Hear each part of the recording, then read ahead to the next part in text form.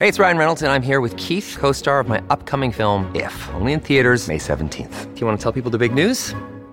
All right, I'll do it. Sign up now and you'll get unlimited for $15 a month and 6 months of Paramount Plus Essential Plan on us. MintMobile.com/switch. Upfront payment of $45 equivalent to $15 per month. Unlimited over 40 gigabytes per month. Face lower speeds. Videos at 480p. Active Mint customers by 531.24 get 6 months of Paramount Plus Essential Plan. Auto renews after 6 months. Offer ends May 31st, 2024. Separate Paramount Plus registration required. Terms and conditions apply if rated PG. Hello, everybody. This is Marshall Poe. I'm the editor of the New Books Network. NBN listeners like to read books and buy them. So we thought we'd tell you that right now, our friends at Princeton University Press are having a remarkable site-wide sale. You can get 50% off books, including ebooks and audiobooks, with the code 50, F-I-F-T-Y, at checkout until May 31. You can save some real money on Princeton University Press books. I encourage you to go there and check it out. Welcome to the New Books Network. Hello, everybody, and welcome to the New Books in Sociology podcast channel on the New Books Network. I'm Deidre Tyler, host of the channel, and today we'll be talking with Jessie Daniels, the author of the book, Nice White Ladies, The Truth About White Supremacy, Our Role in It, and How We Can Help Dismantle It. How are you doing today? Doing great. Thanks so much for having me. How are you? I'm great.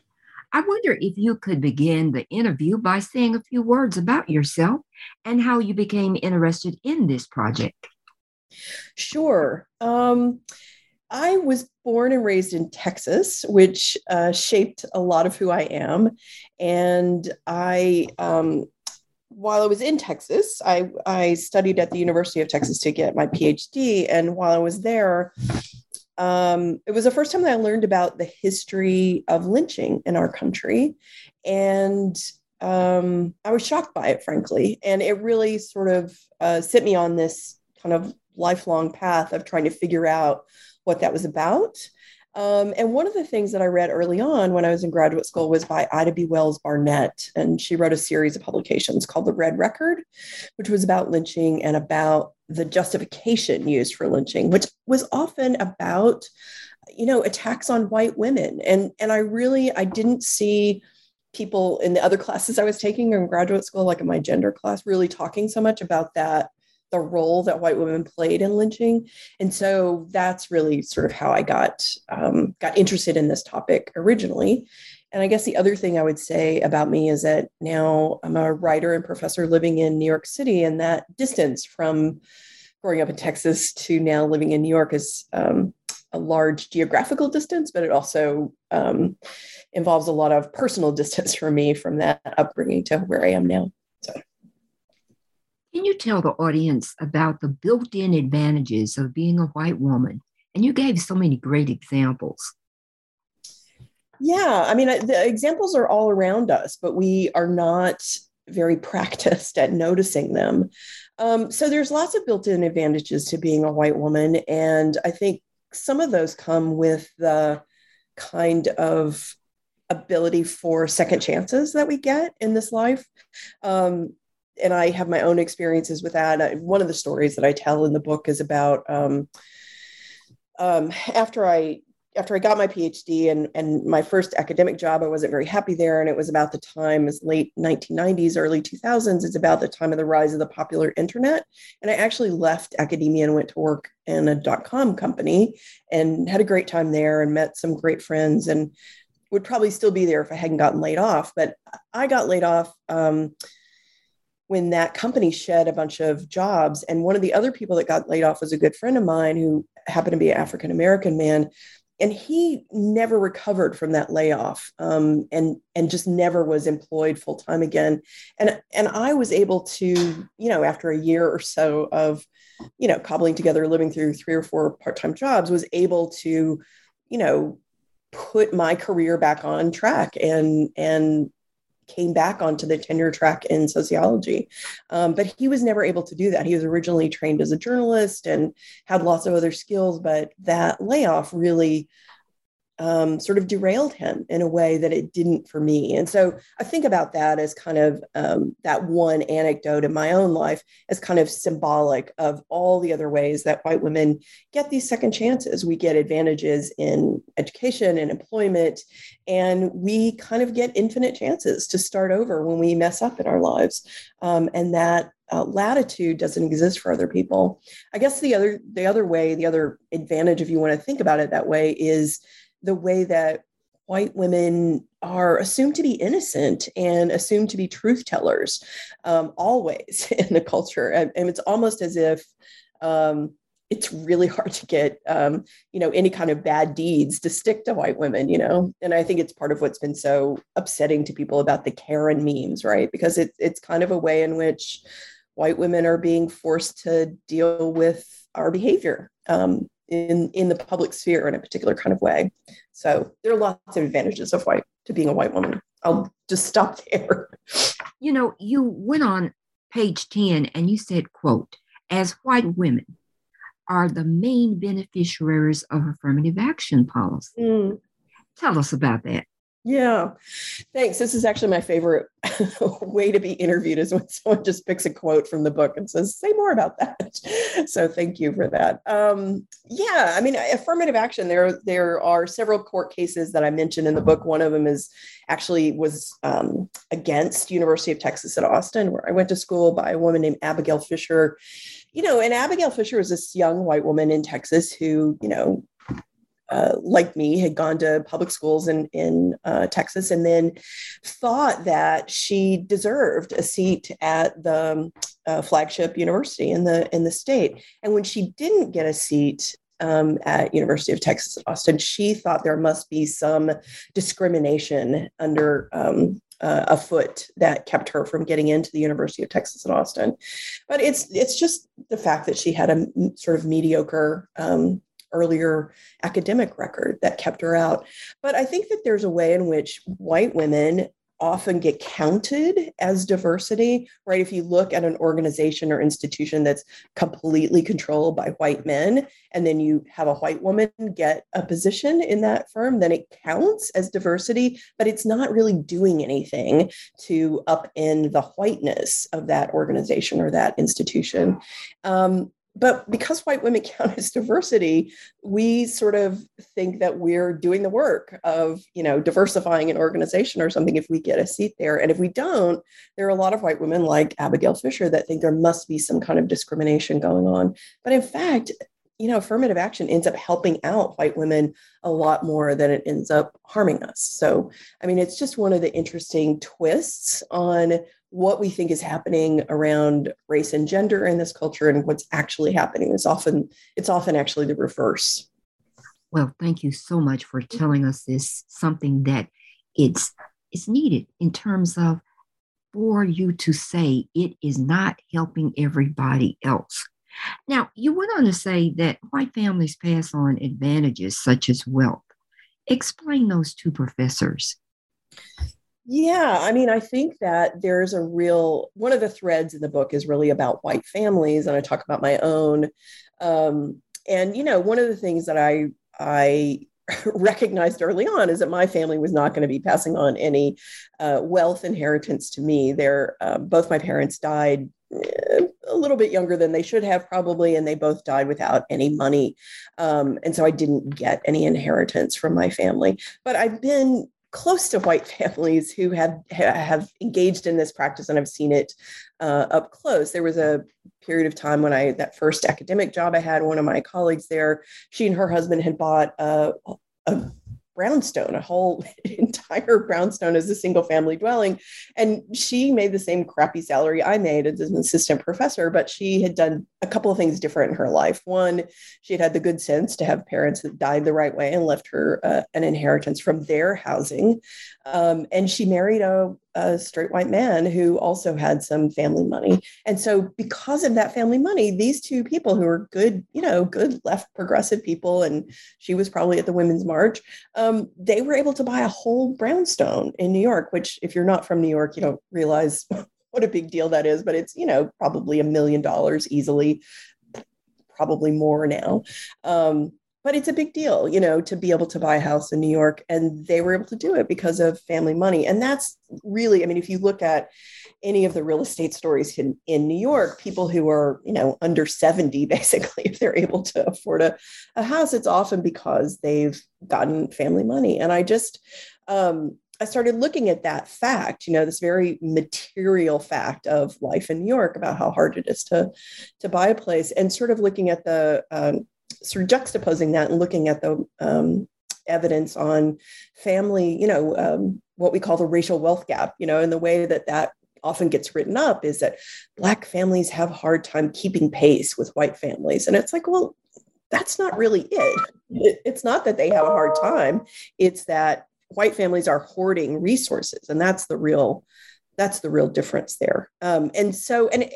And the thing is that white families don't think of themselves as hoarding resources, right? I mean, that's part of what I'm challenging white families to think about in this book, is that thing that you take as that is taken for granted, that you're going to pass on the advantage that you get through owning a house to your children. I really want to challenge that calculus and say, we need to reconsider this taken for granted thing that we do in white families, because this is part of the problem. We're doing it when we are passing this on to our children.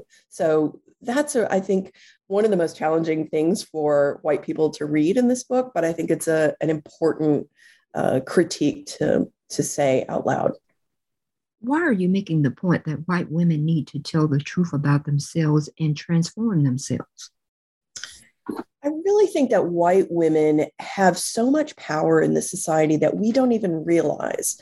I mean, I think that one of the downsides of a particular form of feminism, white feminism is what I mean, has been to teach white women that we're only ever victims in a particular kind of way.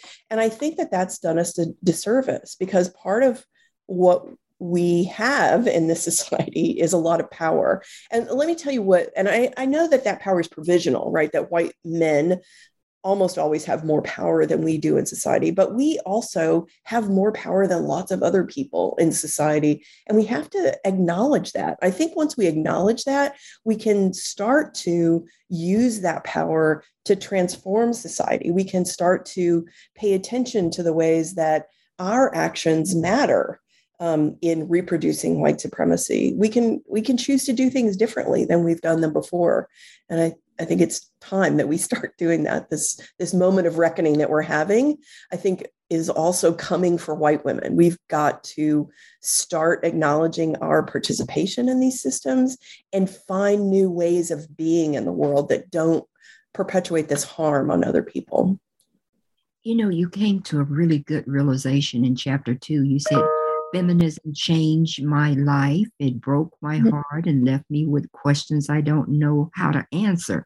Do you think a lot of women are struggling with this?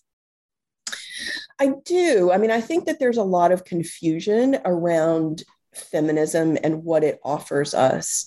I think that, back in I'm old enough to remember back in the an earlier generation of feminist movement, there was a button and a bumper sticker that went around that was, I'm going to mangle the exact quote, but it was something like, if your goal is equality with men, then you're not aiming high enough.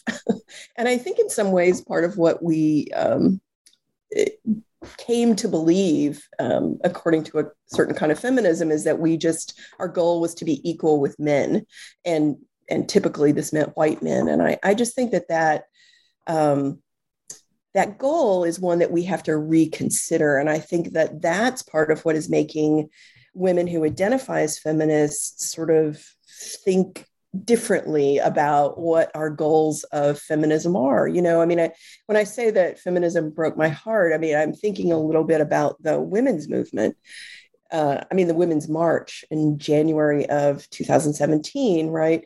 And at that march, right, this is the one where so many women showed up wearing these knitted pink caps that some people called pussy hats.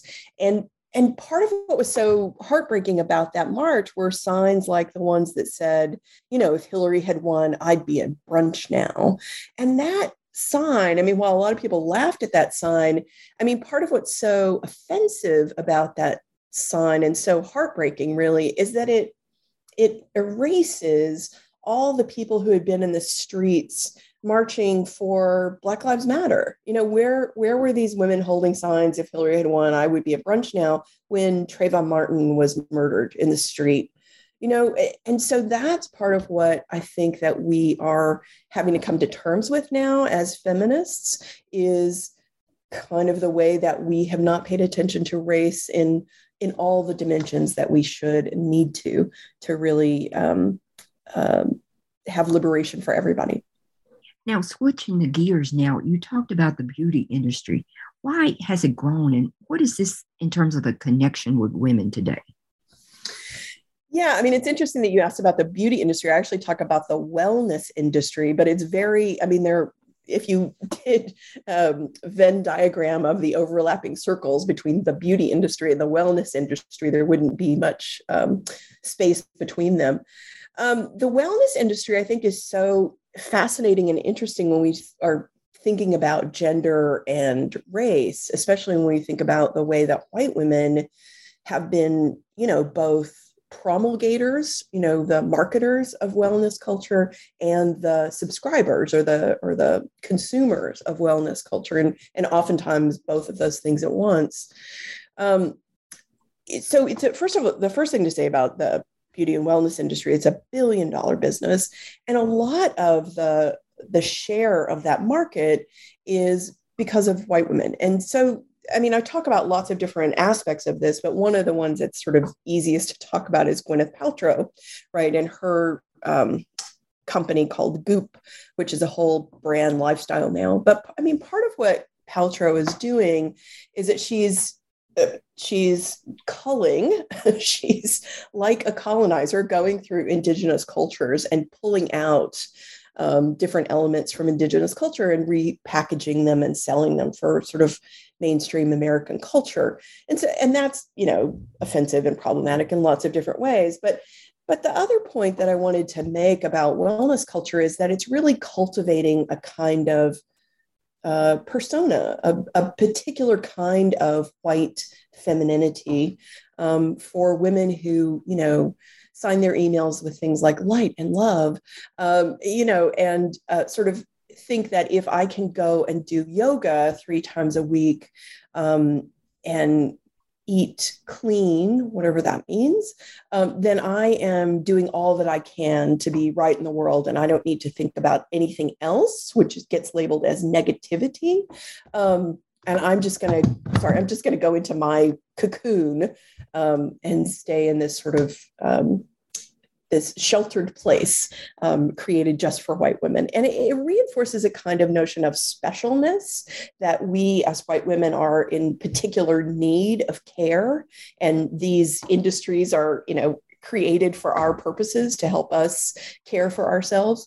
But I think there's also something to the actual subject position of being a white woman that is difficult and draining.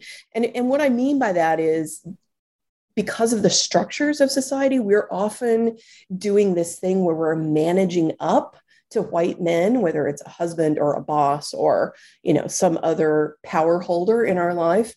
And then we're managing down to people that we employ or work for us in our household or are managing kids. So there is this kind of strain on the position of being a white woman just because of these structures that we have. And I do think it may take extra care to maintain that kind of subject position. On page 141, you said, but I want to suggest that for some of us, it can be so painful to exist as being a white woman. Mm-hmm. Yeah. Yeah. So that's from that chapter that I call Love and Theft. And kudos to my CUNY colleague, Eric Lott, who coined that term. So love and theft is really about these women who sometimes it gets called these kinds of cases gets called ethnic fraud. It's not a term that I use in the book, but it's a way of talking about women who have adopted another racial identity and seek to pass as that. And what I'm talking about here are white women who have in various ways tried to pass as Black. And there's a range of these kinds of stories, but the one that quote that you mentioned is about Jessica Krug, who some of your listeners may remember was a woman who in the late summer of 2020, revealed that she had been lying about the fact that she claimed to be Black and Latina, and she was actually a white Jewish woman from Kansas. And so she had built a whole academic career around this. It was such an elaborate prevarication on her part. I was just really fascinated by it. And just another thing about the book is this chapter was actually the last one that I wrote. And I hadn't planned to include it originally, but then the story, and I had finished a whole draft of the book and sent it to my editor. And then the story of Jessica Krug broke.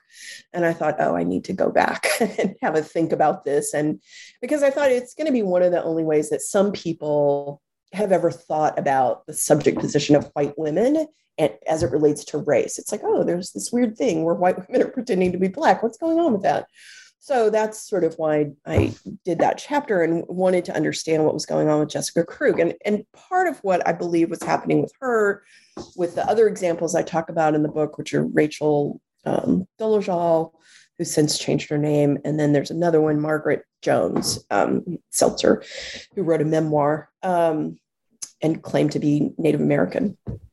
Part of what I think is going on, I think there's some real pathology happening with these different cases. I mean, they're just kind of so outlandish that I think there's something perhaps clinical going on with these individuals, but it made me wonder what was behind that. Like, so maybe they have had some kind of pathology happen and they're not well anymore, but what prompted that? What drove them to that?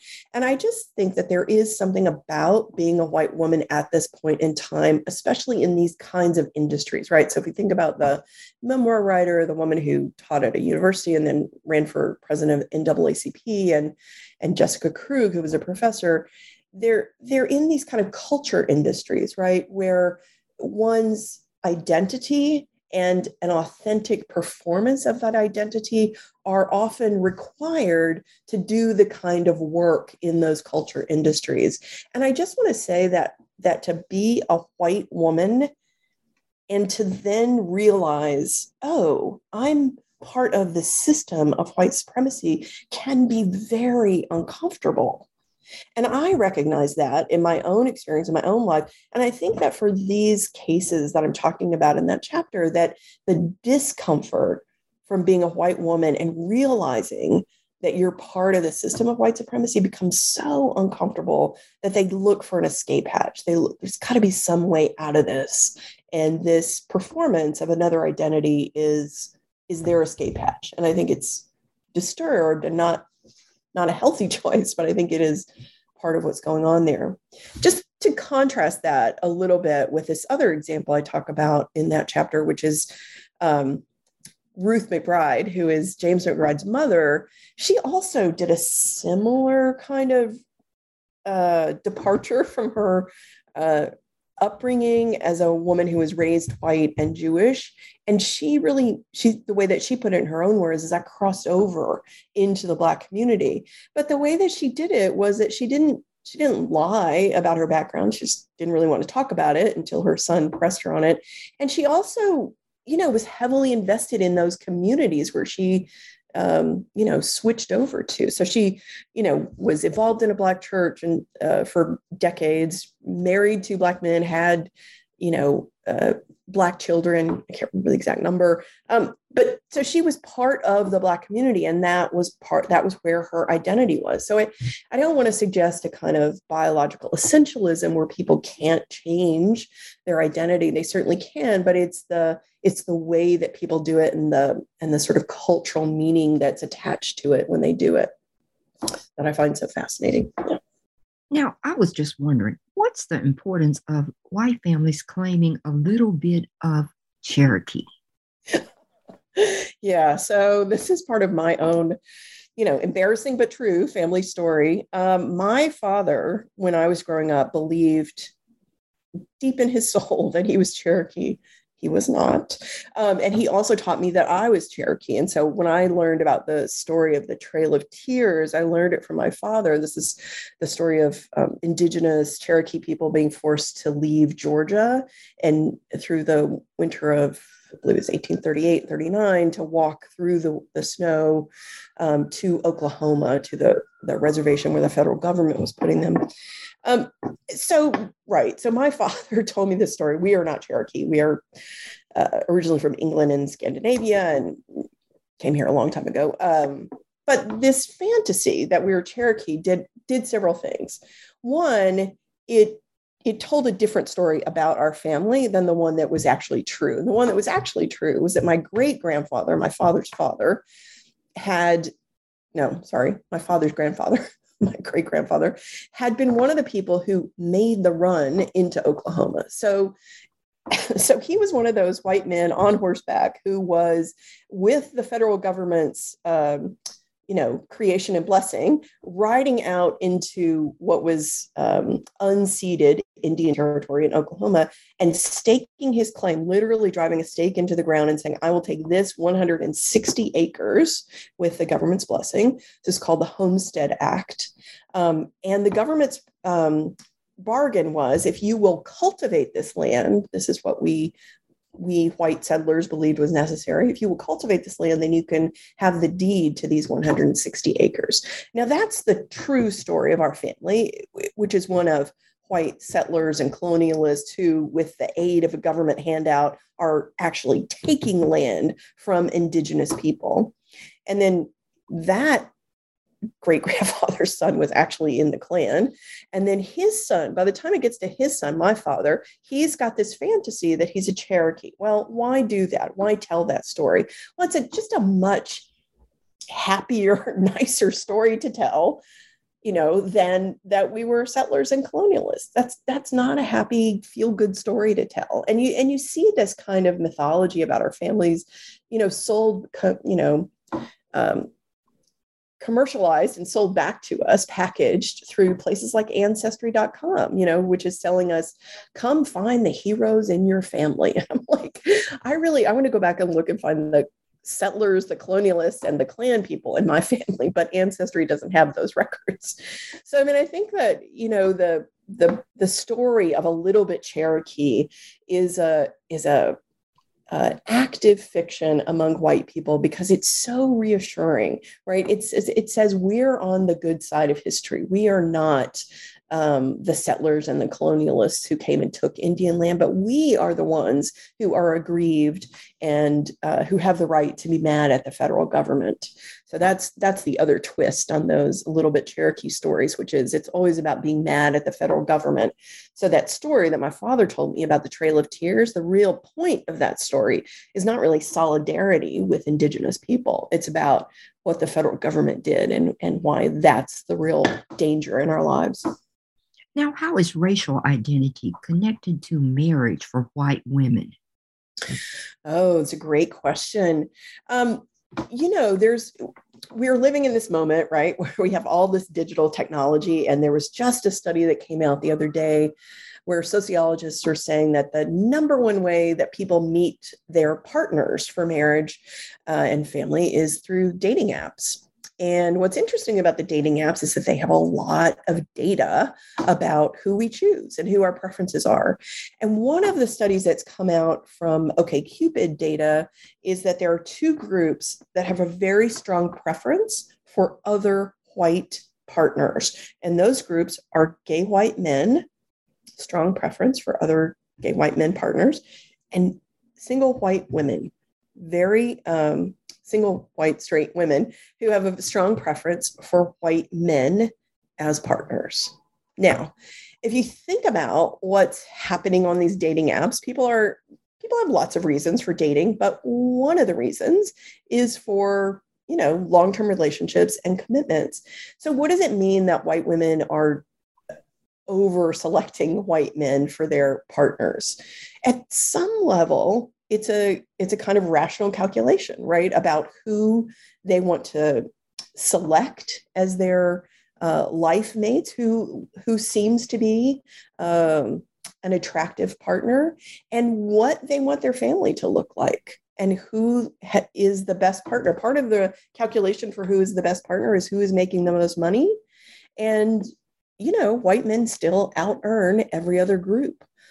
So it makes a kind of rational choice sense in a way for white women to choose white men for their family creation. But the other thing is there's real historical evidence that white women could actually lose their citizenship in the US if they married someone who was non-white. So there was actually a law back in the 1800s where white women who married non-white, non-citizens had to relinquish their citizenship in the US. So there's a real sort of incentive built in for white women to choose white partners. And this, I also sort of take this to, the extreme example and talk about, people like the NYPD police officer who is caught on video camera choking to death Eric Garner on a New York City street. And he was never brought up on criminal charges, but there was a procedure within the NYPD. And while he was under investigation for that brutal death on the streets of New York City, there was a woman who found him and introduced herself, and they got engaged and got married. And that was shocking to me in a way that there is a white woman out there somewhere who sees a guy who has killed a man with his bare hands on the streets. And she says, yeah, he seems like an eligible bachelor to me. That just is mind blowing to me. And then the other case I talk about in the conclusion of the book is a case that happened in Maine several years ago when President Obama was still in office, and there was a guy who was a neo-Nazi who was planning to kill Obama and blow up lots of other people in DC. And his wife found out about the plot, and he had been abusive to her and to their daughter. And she ended up killing him in his sleep, shot him twice in the head. And she ended up walking on those charges. This happened in Belfast, Maine. You can look it up if you want. And she walked on those charges. But I mean, to me, these two cases, the one of the woman who marries the cop in New York City after he's choked Aaron Garner, and the woman who kills her neo-Nazi husband in the bed. I mean, in Texas, what we would say is, don't marry him in the first place and you won't have to shoot him in their sleep later. I mean, I just think that white women have got to come to grips with who it is we're sleeping with. Now, you talked about the concept of white savior moms. Is this hurting Black women for white women to be put up as the savior moms? Yeah, absolutely. There are all sorts of ways that this construction of white women as savior moms it really does actual harm to Black women. And I'll tell you, and other women of color as well, and I'll tell you a couple of stories about that. One is, there's a way in which white women are, I was saying earlier, just sort of seen as innocent and truth tellers and somehow purer than other women. And that sort of, stereotype, for lack of a better word, is it really adheres when it comes to motherhood and the sort of images that circulated of Princess Diana as this sort of global mother when she was, sort of moving out of her marriage and doing all this philanthropic work, and a lot of it in Africa. There are these pictures of her that float around as she's like in this angelic white light, and she's holding a sickly child with darker skin. And that kind of image that circulated globally reinforced this idea that white women are somehow inherently better mothers than, the actual mother of the child that Princess Diana is holding. Like, where is that mother? She's erased in those photographs. So there's the erasure that happens, but there's also a way in which the white motherhood, there's a scholar by the last name of Dowd who has a great book on Black motherhood. And she talks about the way that friendship groups form at playgrounds, and Black women and other women of color are routinely excluded from those. And that has real, life consequences for those children, and also for the kind of society that we have. I mean, white mothers are really, on the front lines of doing that work of hoarding resources for their children. And it's often done at the expense of those Black mothers and their children. Now, you talked about white women dying. Tell the audience some of the indicators of the high death rates among white women. Yeah, there's an interesting and disturbing epidemiological trend that's happening, which in the last, I want to say 15 or so years, where there's been a dramatic increase in deaths among white women.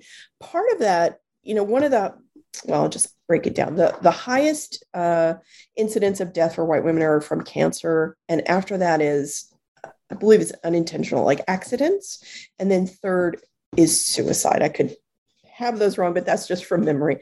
And I talk about each one of those cases in the book, right? And if you get cancer, you're supposed to be cheerful about it, right? Then there are all these sort of accidents that happen. By cheerful about it, I mean the whole pink ribbon thing that sort of ignores the real carcinogens in society and that sort of thing. There are these rise in unintended accidents. And I talk about how that is often related to substance abuse issues, which don't get acknowledged because it couldn't possibly be a white woman who's drinking and drugging during the day when she's caring for children. And that's the case of Diane Schuler, which I talk about, who was a woman who drove her minivan the wrong way on the Taconic Parkway, which is here in upstate New York. And then the third way that white women are dying is from suicide. And I just heard, this isn't in the book, but I just read this statistic recently that during the pandemic, the suicide rates for young girls has gone up 51%. That's a staggering number, and it's a horrible tragedy. That statistic, I couldn't find it broken down by race and gender, and this is a common problem in trying to do this work is there's often statistics that are broken out just by gender or just by race, but often not both those things. So if there are any statisticians listening, please always do that next cell so I can see the race and gender happening at once. But if you think about 51% of young girls committing suicide during the pandemic, a lot of people have pointed to social media and the way that harms young girls' self-perception. And a lot of that is about appearance, and that's tied to whiteness, the way that we valorize a certain kind of appearance, the hot, thin blonde, that's a particular construction that does actual damage to women and girls who are raised white and raised femme, that it really harms us. And I think that there's a way in which we have to start to think differently about that. And I also talk about, the death of my mother, who also took her own life. And I see that, for many years, I understood that as partly about gender and the way that gender had constrained her life. But more recently, I've begun to understand the way that whiteness also constrained her life. I mean, this fantasy or this mirage that she had of being a housewife, a stay-at-home mom, was the brass ring for white women of her generation. And it ended up being a cruel turn because it ended up being a very sad and depressed life for her.